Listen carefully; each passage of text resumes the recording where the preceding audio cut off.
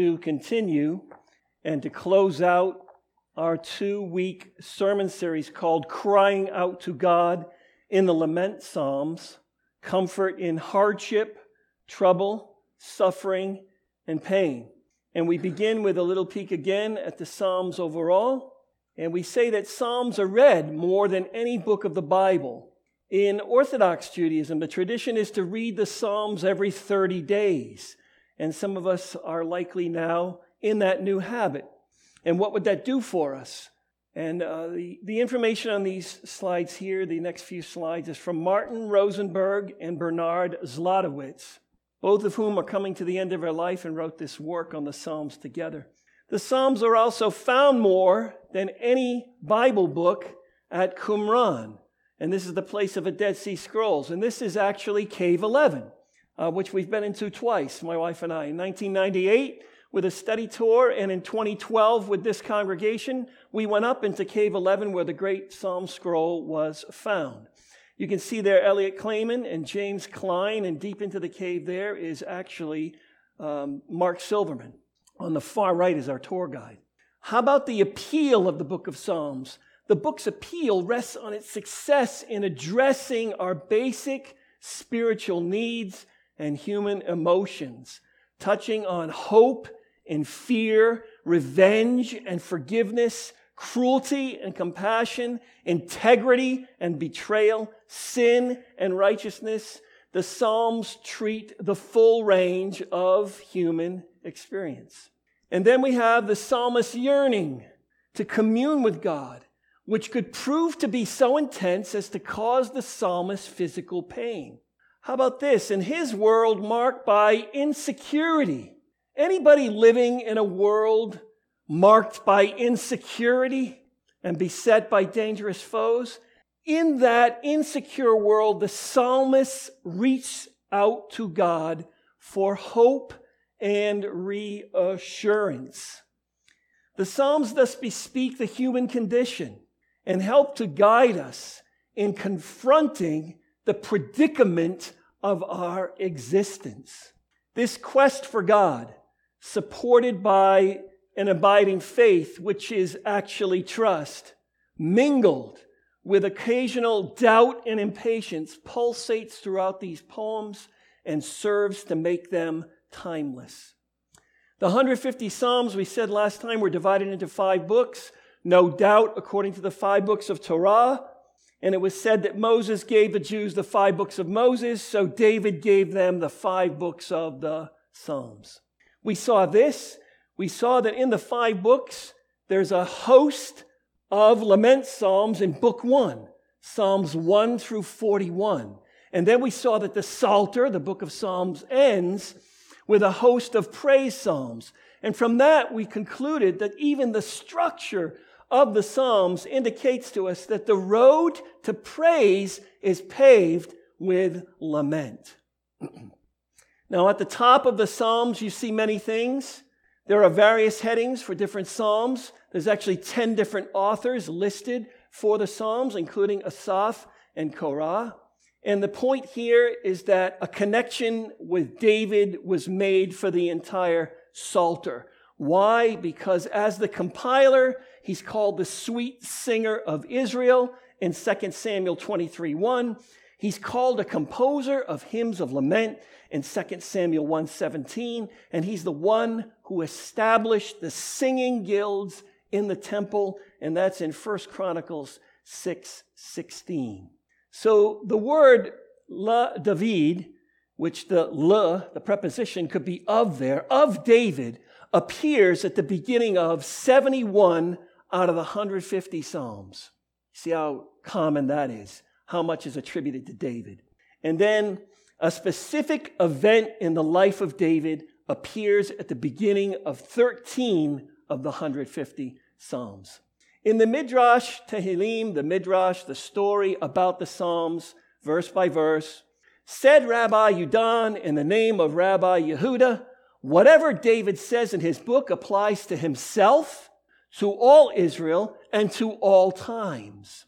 It applies all the more to Messiah followers. Because Yeshua is the permanent promised Davidic king, whatever David says in his book applies to all Messiah followers.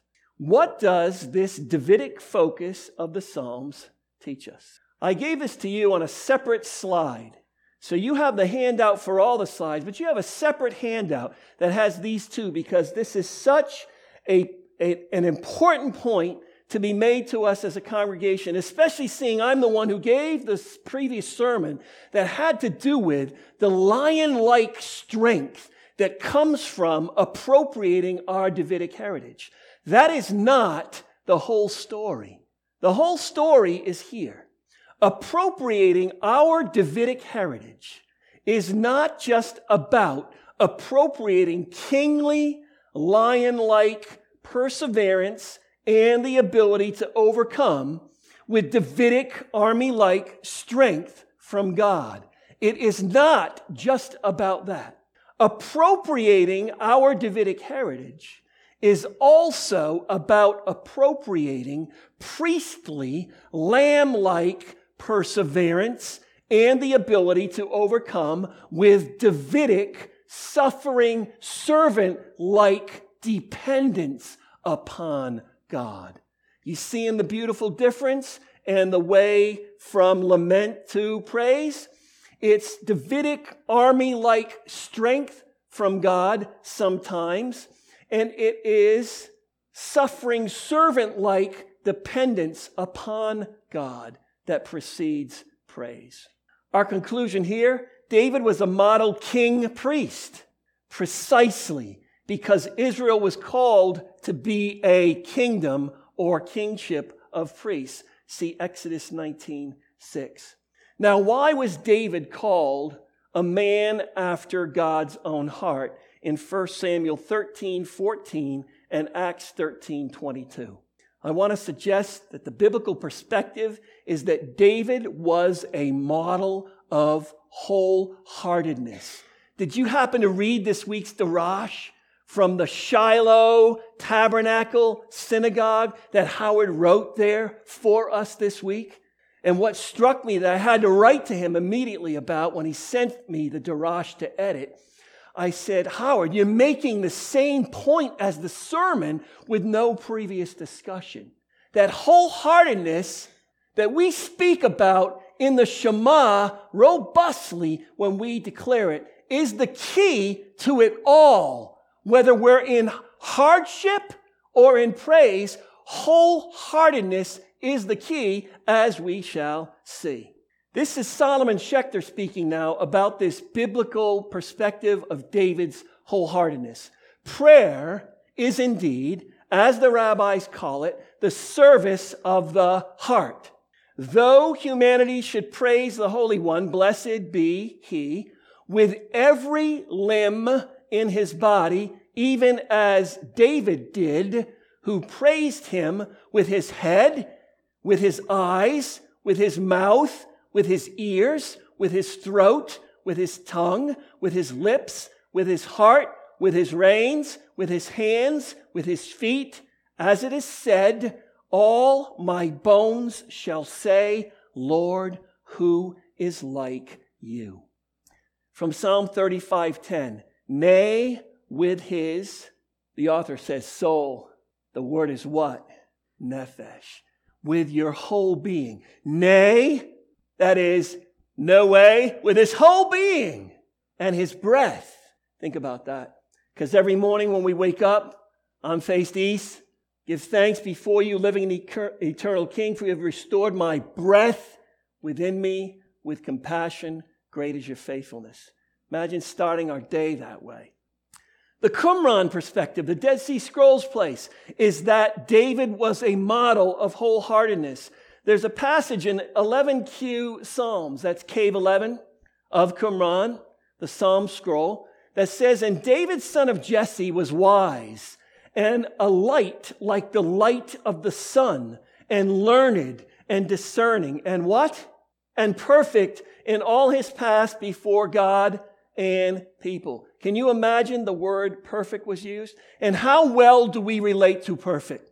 When we hear the verse in English that says, be perfect, for I am perfect, how many are comfortable with that English translation? Notice that 0 hands went up, and the only hand that went up was to humor us, yes?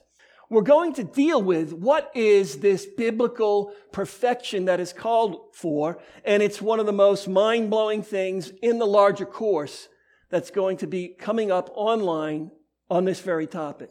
What of this perfect in all his paths before God and humanity regarding David?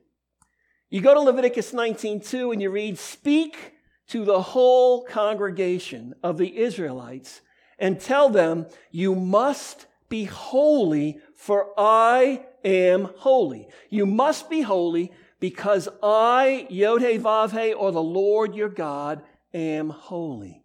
Did you ever trace that through to the New Covenant Scriptures and see by the time it's in the Gospels? It doesn't say be holy, for your heavenly Father is holy. It says be perfect, for your heavenly Father is perfect.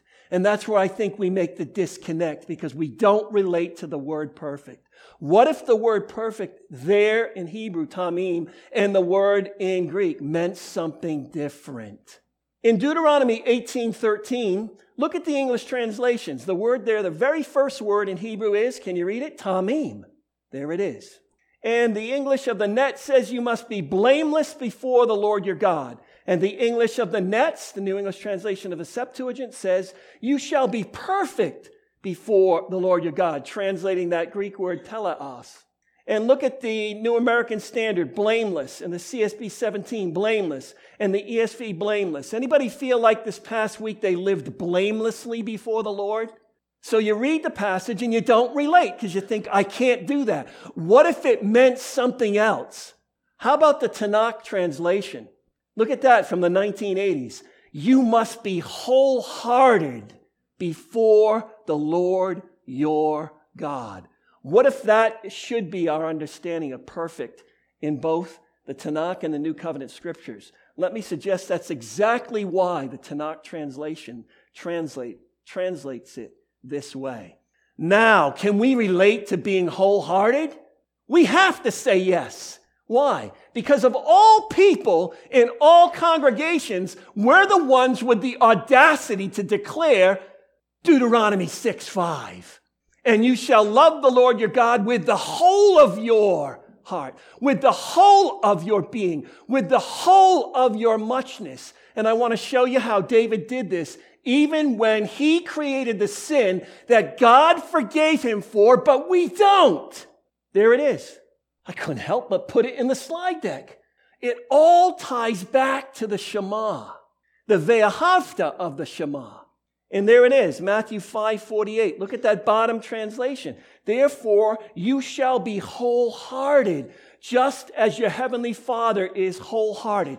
He comes this way with everything he is to reach us. And the question is, do we, as his covenant partner, come this way with everything we are to benefit from everything that he is? And then I left you this citation. I even left you the link at the bottom. You can go to it and you can read this article by Kent Yinger about retiring the word perfect and in its place understanding something greater, and we're saying that would be wholeheartedness. David was a model of wholeheartedness in the way of the Lord, which includes repentance. Many have a tendency to reduce David to his major sin. So we're reading the scriptures and we read about David and we have a very high view of David until David spies a woman from high up in perspective, probably doing what she should have been doing where she should have been doing it, but he stuck his nose where it didn't belong. And he saw a woman and he saw that she was stunning, and his desire got the best of him. He not only was wholehearted about getting her, he saw to it that her husband was killed in battle so he could have her. That's an egregious sin, would you agree? But we never forgive him for it. So we can't understand how is it that he could be called a man after God's own heart. Let's find out. David, a man according to God's own heart, in light of 2 Samuel 12:1 through 25. Guess what? We're going to take the time to actually read it.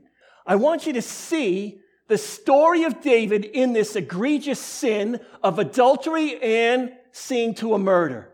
But I want you to then watch his behavior that doesn't get read in the text. Then the Lord sent Nathan to David. And he came to him and said, there were two men in one city, the one rich and the other poor. The rich man had great many flocks and herds, but the poor man had nothing except one little ewe lamb, which he bought and nourished. And it grew up together with him and his children. It would eat of his bread and drink of his cup and lie in his bosom, and was like a daughter to him. Now a traveler came to the rich man, and he was unwilling to take from his own flock or his own herd to prepare food for the wayfarer who had come to him. Rather, he took the poor man's only ewe lamb and prepared it for the man who had come to him. Then David's anger burned greatly against the man, and he said to Nathan, as the Lord lives, surely the man who has done this deserves to die. He must make restitution for the lamb fourfold because he did this thing and had no compassion. Nathan then said to David, you are the man. Everybody needs a Nathan in their life, yes?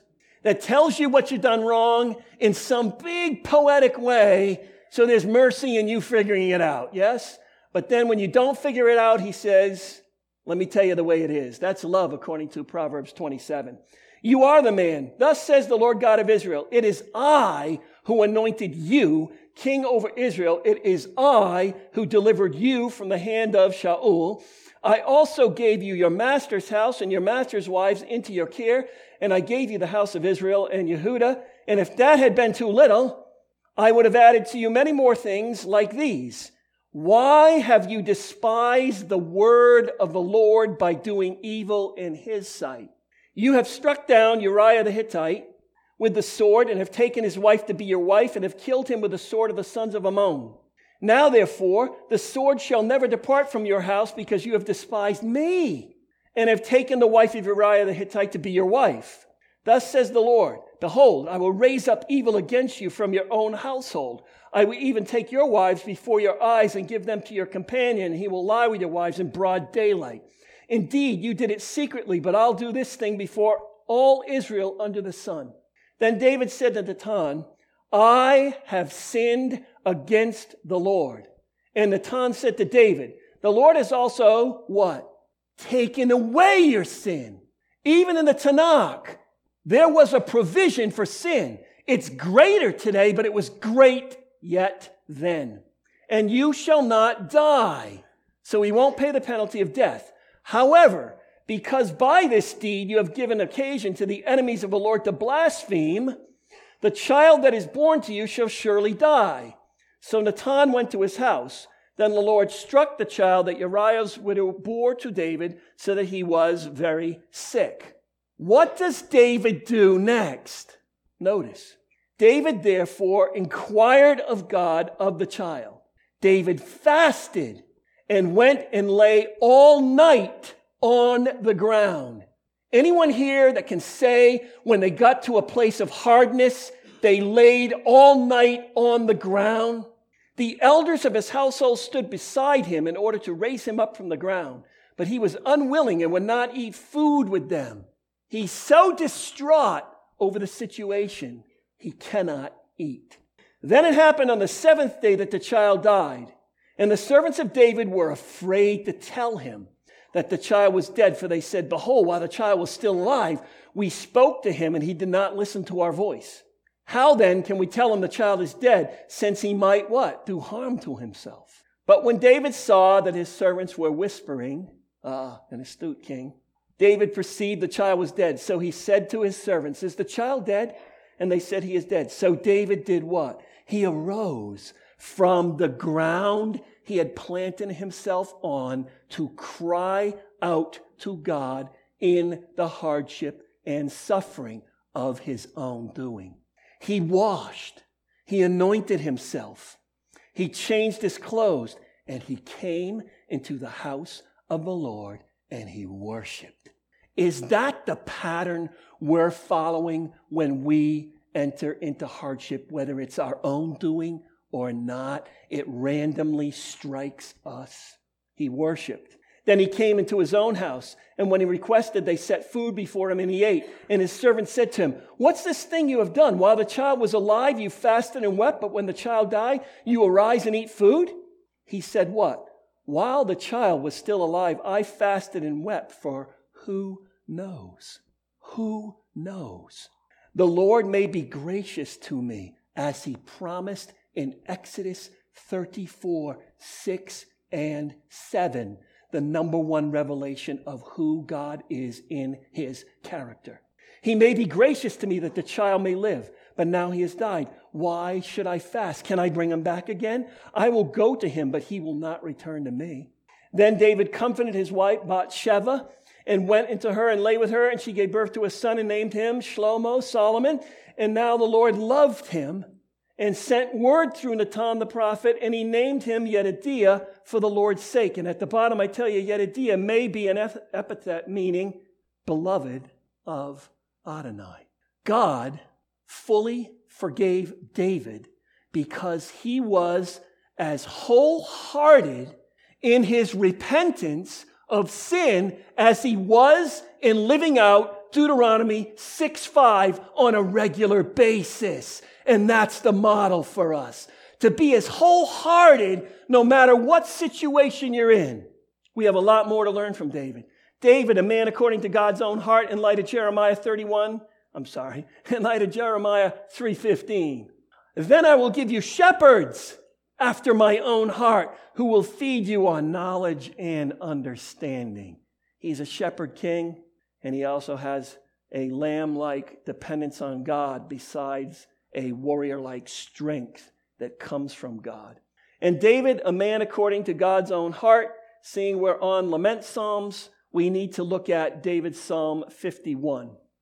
For the choir director, a Psalm of David, there's in the course, if you take the full course when it goes up online, it shows that David, according to the tradition, wrote over 4,000 psalms, 4,000 songs to be sung.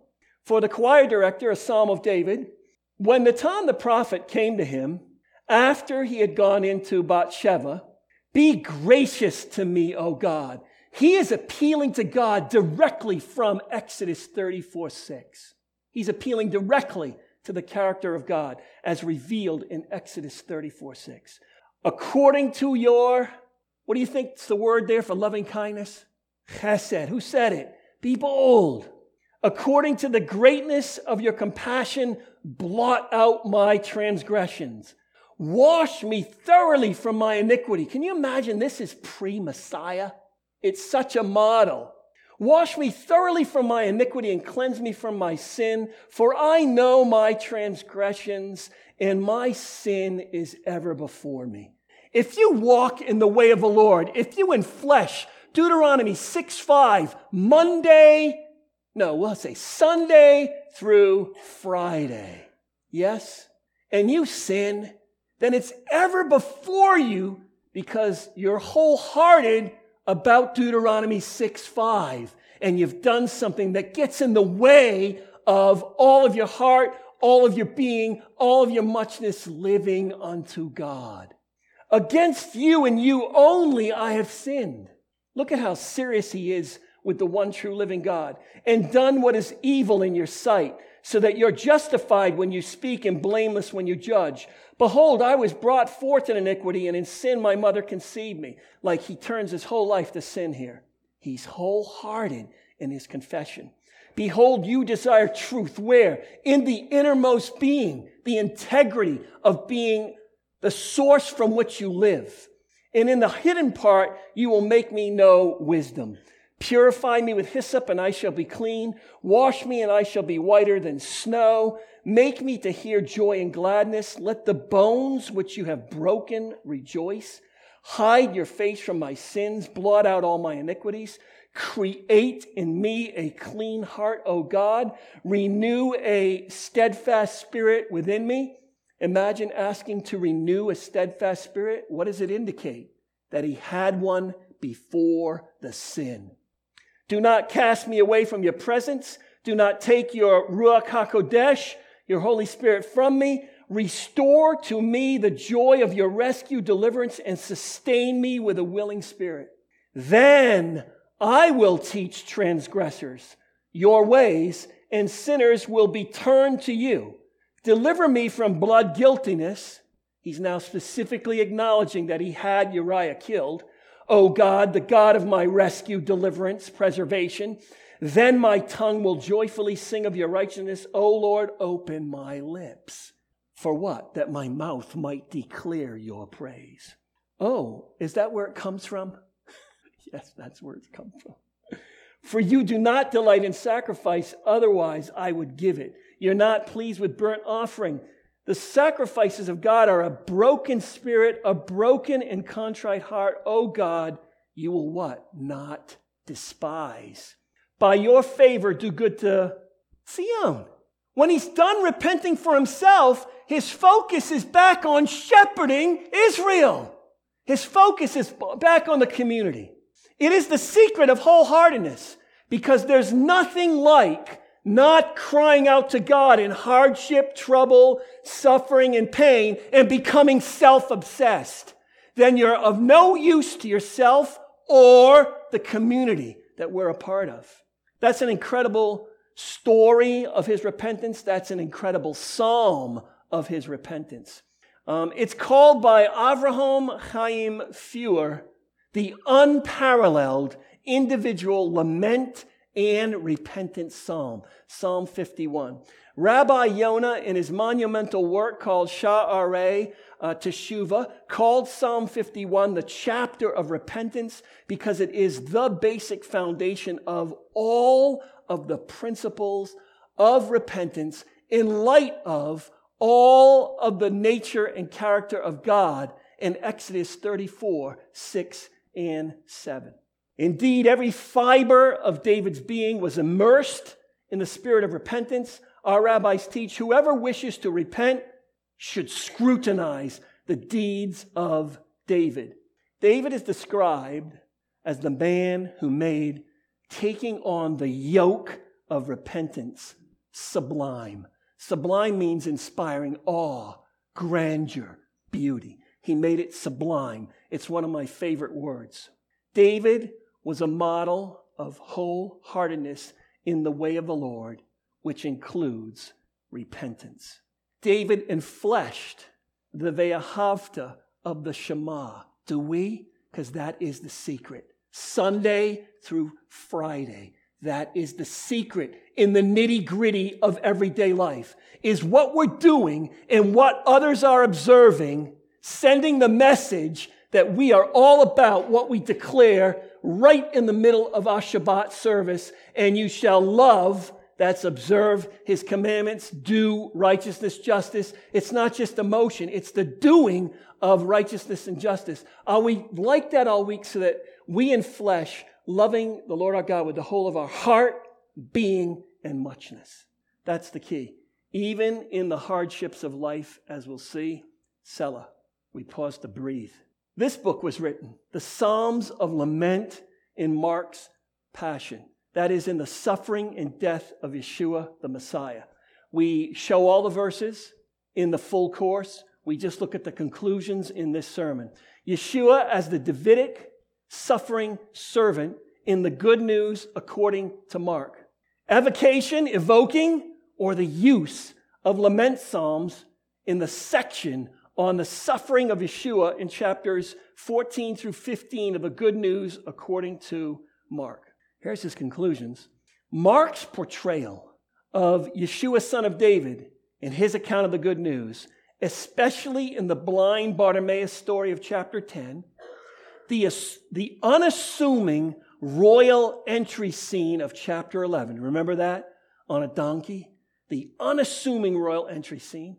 And the questions of chapter 12, coupled with the use of lament psalms in the explicit section on Yeshua's suffering and death in chapters 14 through 15, all of that is not focused on either the lineage or the militaristic aspects of Davidic royalty or kingship, but on the unassuming, suffering, healing aspects.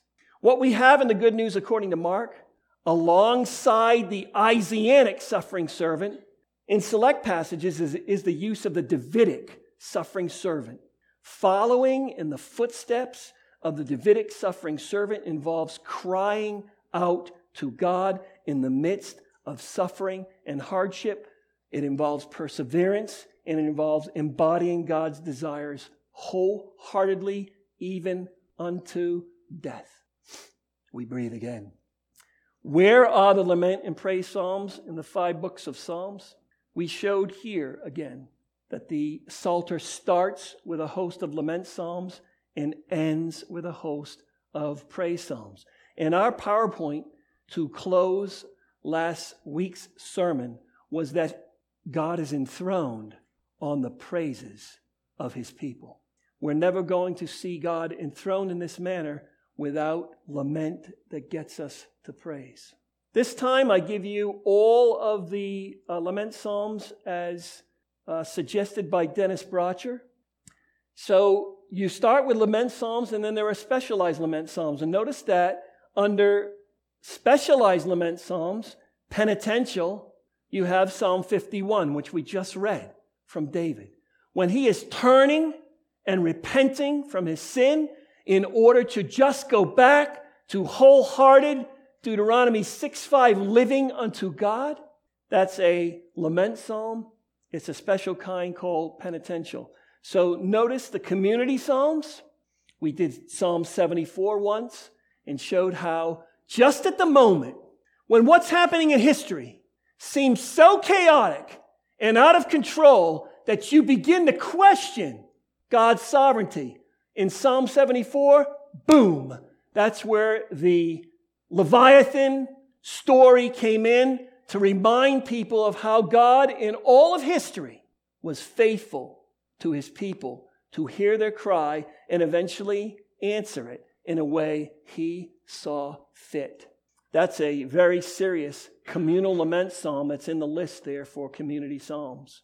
And then under that is the individual lament psalms. And remember we said that book 1, Psalms 1 through 40x, is full of lament psalms. Look at that. 3, 4, 5, 7, 9, 10, 13, 14, 17, 22, 25, 26, 27, 28, 31, 36, 39, 40, 41, 42, 43. We probably exceeded the first book of Psalms by 1. Can you see that we're not 3 Psalms into the book of Psalms and we're lamenting? This is a powerful understanding of how this book of Psalms is structured for the benefit of God's people, because crying out to him in the hardship, trouble, suffering, and pain leads to a different outcome in you and all the persons that you come in contact with, even if that situation itself does not change. Individual lament Psalm 61. We'd be crazy not to look at one. For the choir director, on a stringed instrument, a psalm of David. Hear my cry, O God, give heed to my prayer. Are you there when you got trouble, hardship, suffering, pain? Are you there? Is this our habit? Could it be the lack of praise is the lack of crying out in the trouble and just the woe is I? Look at some of the other translations. That's why they're there. Hear my cry, O God, attend to my prayer. The Net. O God, hear my cry for help. Pay attention to my prayer. Remember once we were talking about Genesis and we came to that incredible passage where the word Azer is used? That the woman is going to be an Azer to the man in the marital relationship. Remember this? An Azer means helper. And we said, and I'm not exaggerating, that a woman in a marriage is a helper to the husband in the same manner that God is a helper to Israel. That's not my extreme hobby horse example. That's the reality of it. And let me suggest that if you're married, you have a twofold possibility of reaching the highest place of assistance in the hardest place of existence by not only crying out to God, but also crying out to your spouse. Because if you're both living wholeheartedly in Deuteronomy 6:5, you won't believe the assistance that comes from male and female together as one in God. So we have a twofold source if you're married. And if you're not married, certainly you must have a friend out there that sticks closer than a brother or sister. I hope that in this 2-week series, we have picked up a principle for living that will revolutionize your personal life, therefore the life of this congregation, therefore the witness of this congregation to the outside world. That we are those who have appropriated our Davidic heritage through Messiah that leaves us strong on the one hand like a lion, and coming to God weak like a lamb on the other hand to cry out to God in our difficult times. It doesn't matter what dimension of life, hardship, difficulty, suffering, or pain comes to you. Physical suffering right now all over our congregation. The bad news about not being covered in your insurance plan. Think of all the bad news you face on a regular daily basis. Do we turn to God in that, or do we let it eat us alive? This is an amazing secret to life, coming to you from David, coming to you from Messiah, coming to you from God, coming to you from the witness of the Scriptures, and coming to you from a 61-year-old who has been through a lot of hardship in life and continues to go through it. And I know that the secret is this. Just this week, we got bad news, and we immediately turned to God. And I said to her, I'm the kind of guy that when you get this kind of news, she'll tell you, I get fatalistic. I'm down for the count. It's going to take like a year for me to recover. No. This time I turned hard quickly. And already, even having to go through it, there's something that I have called shalom that I would never expect to have in this hardship. Do you have shalom, wholeness, completeness, soundness, sufficiency, satisfaction, harmony, even when you're going through the hardest of hardest circumstances? That is the secret being presented here. From the end of the earth, I call to you when my heart is faint, says the New American Standard. Lead me to the rock that is higher than I. Look at the New King James translation. From the end of the earth, I will cry to you when my heart is overwhelmed. Anybody have a heart that's overwhelmed by a circumstance? Do we turn to God in that state of being overwhelmed? And then it's what? Lead me to the rock that is higher than I. I could not believe my eyes and ears, Shalita, today when we were singing, and I looked up, and the kids saw me, get my pencil out and write in my siddur. I couldn't believe we were singing, let the king of my heart be the rock to which I run. It was actually, let the king of my heart be the mountain where I run. Could you hear me say amen? I said amen. It's the Hebrew, right? Cincinnati calls said they heard me yell amen during that. Let the king of my heart be the mountain or the rock to which I run. Imagine we sang that and this verse is coming to bear on us today. Look at this. Lead me to the rock that is higher than I. Look at the net. Lead me up to an inaccessible rocky summit. Remember last week we said when David refers to a rock in this way, he doesn't mean like the stone you chuck in the stream to get rid of your sins. He doesn't mean the big boulder. He means the rocks that can be hidden in like a cave, like you saw Cave 11 at Qumran. Lead me to that inaccessible rock where I'll be protected inside a rock cave from this enemy that is trying to do me in. It's an unbelievable passage. When the hardship is more than is possibly tolerated, do we cry out to God and say, lead me to the rock that is higher than I? Let's think about the damage that happens when we don't do that and how much harder the heart is. And if you have any resentment of hardship, trouble, pain, and suffering in your life, look at the conclusion of the Scriptures. Look at the conclusion of David and hear the conclusion of a 61-year-old about all of that in your life if you resent it. Let me suggest that a lesson I have learned is that without hardship, trouble, suffering, and pain, Westerners in particular take life for granted, expect an easy breezy life, and do not turn to God wholeheartedly. And the hardship is when we go, oh God, I can't take it any longer. Would you please act? And that's all he's looking for in the first place, is wholeheartedness. You will seek me and you will find me when you search for me with the whole of your heart. And that lesson is lost on us in the West. When you have it all and it's so easy. Take it from a guy who once went to Haiti where there was nothing, where we had one meal a day, and they're so thankful about it. And all we could do when we came home is observe all the ways they thank God. And when we got home, all the ways we take all of life for granted because we expect everything to work flawlessly in the Western world. But they, oh my goodness, they get one moment of light, electricity. They get one moment of a 32-degree shower. They get one moment of some incredible thing that we take for granted, and they're blessing God for a half hour. It's a lesson to be learned for us. Understand that what we said in 2 previous sermons, chaos serves God's purposes. And chaos takes all kinds of forms, from evil to hardship to pain to suffering to trouble of all kinds. And in it, we reach out to the rock who is higher than I. You stressed about school? Reach out to God wholeheartedly.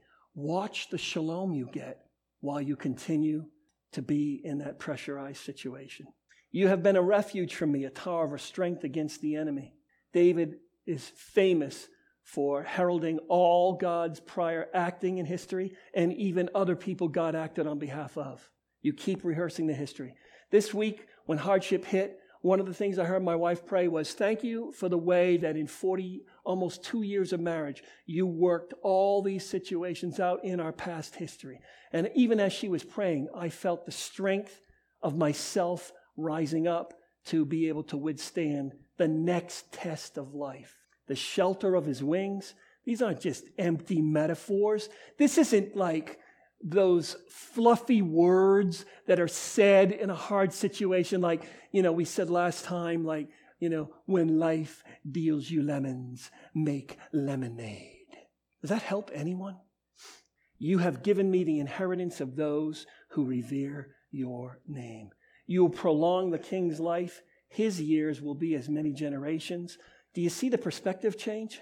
Do you see the perspective change? You start here with the problem, the trouble, the hardship, the suffering, the pain. You start there, you cry out. And as you cry out, you start making progress in your perspective until eventually, no matter what, even in your death, you would praise God because you would follow it through all the way. I will sing praise to your name forever, from lament to praise, that I may pay my vows. How?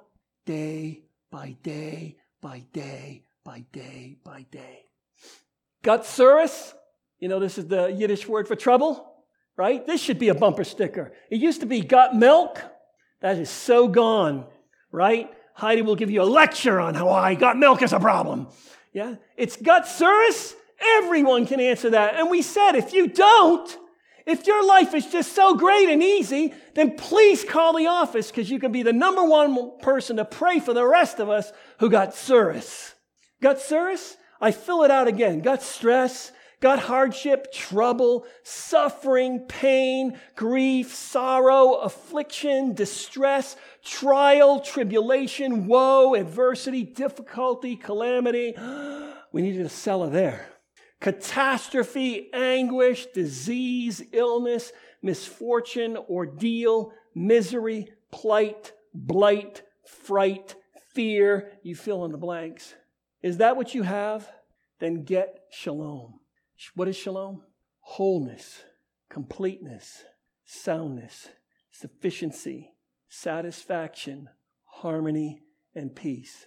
Somehow, at some level, to some extent, even in that hard circumstance. Let's pray. Shavinu Malkeinu, our Father, our King, we thank you for the privilege of being those who have direct access to you. We thank you that we can cry out to you in the midst of whatever it is that we're facing, and we could be in a different place than others that don't have that privilege. And we pray no matter what trouble we are all facing as individuals, as a community, that we would be those that learn from you, from Messiah, from David, from the permanent Davidic King of Kings, Yeshua, how to practice this lament in a way that brings us to you. And God, we lay our lives before you as a congregation and ask that we would be those who are faithful to enflesh Deuteronomy 6:5 in the nitty-gritty of our everyday life. We want to be those that love you in action with the whole of our heart, the whole of our being, and the whole of our muchness. And this we ask in the name of Yeshua HaMashiach. Amen.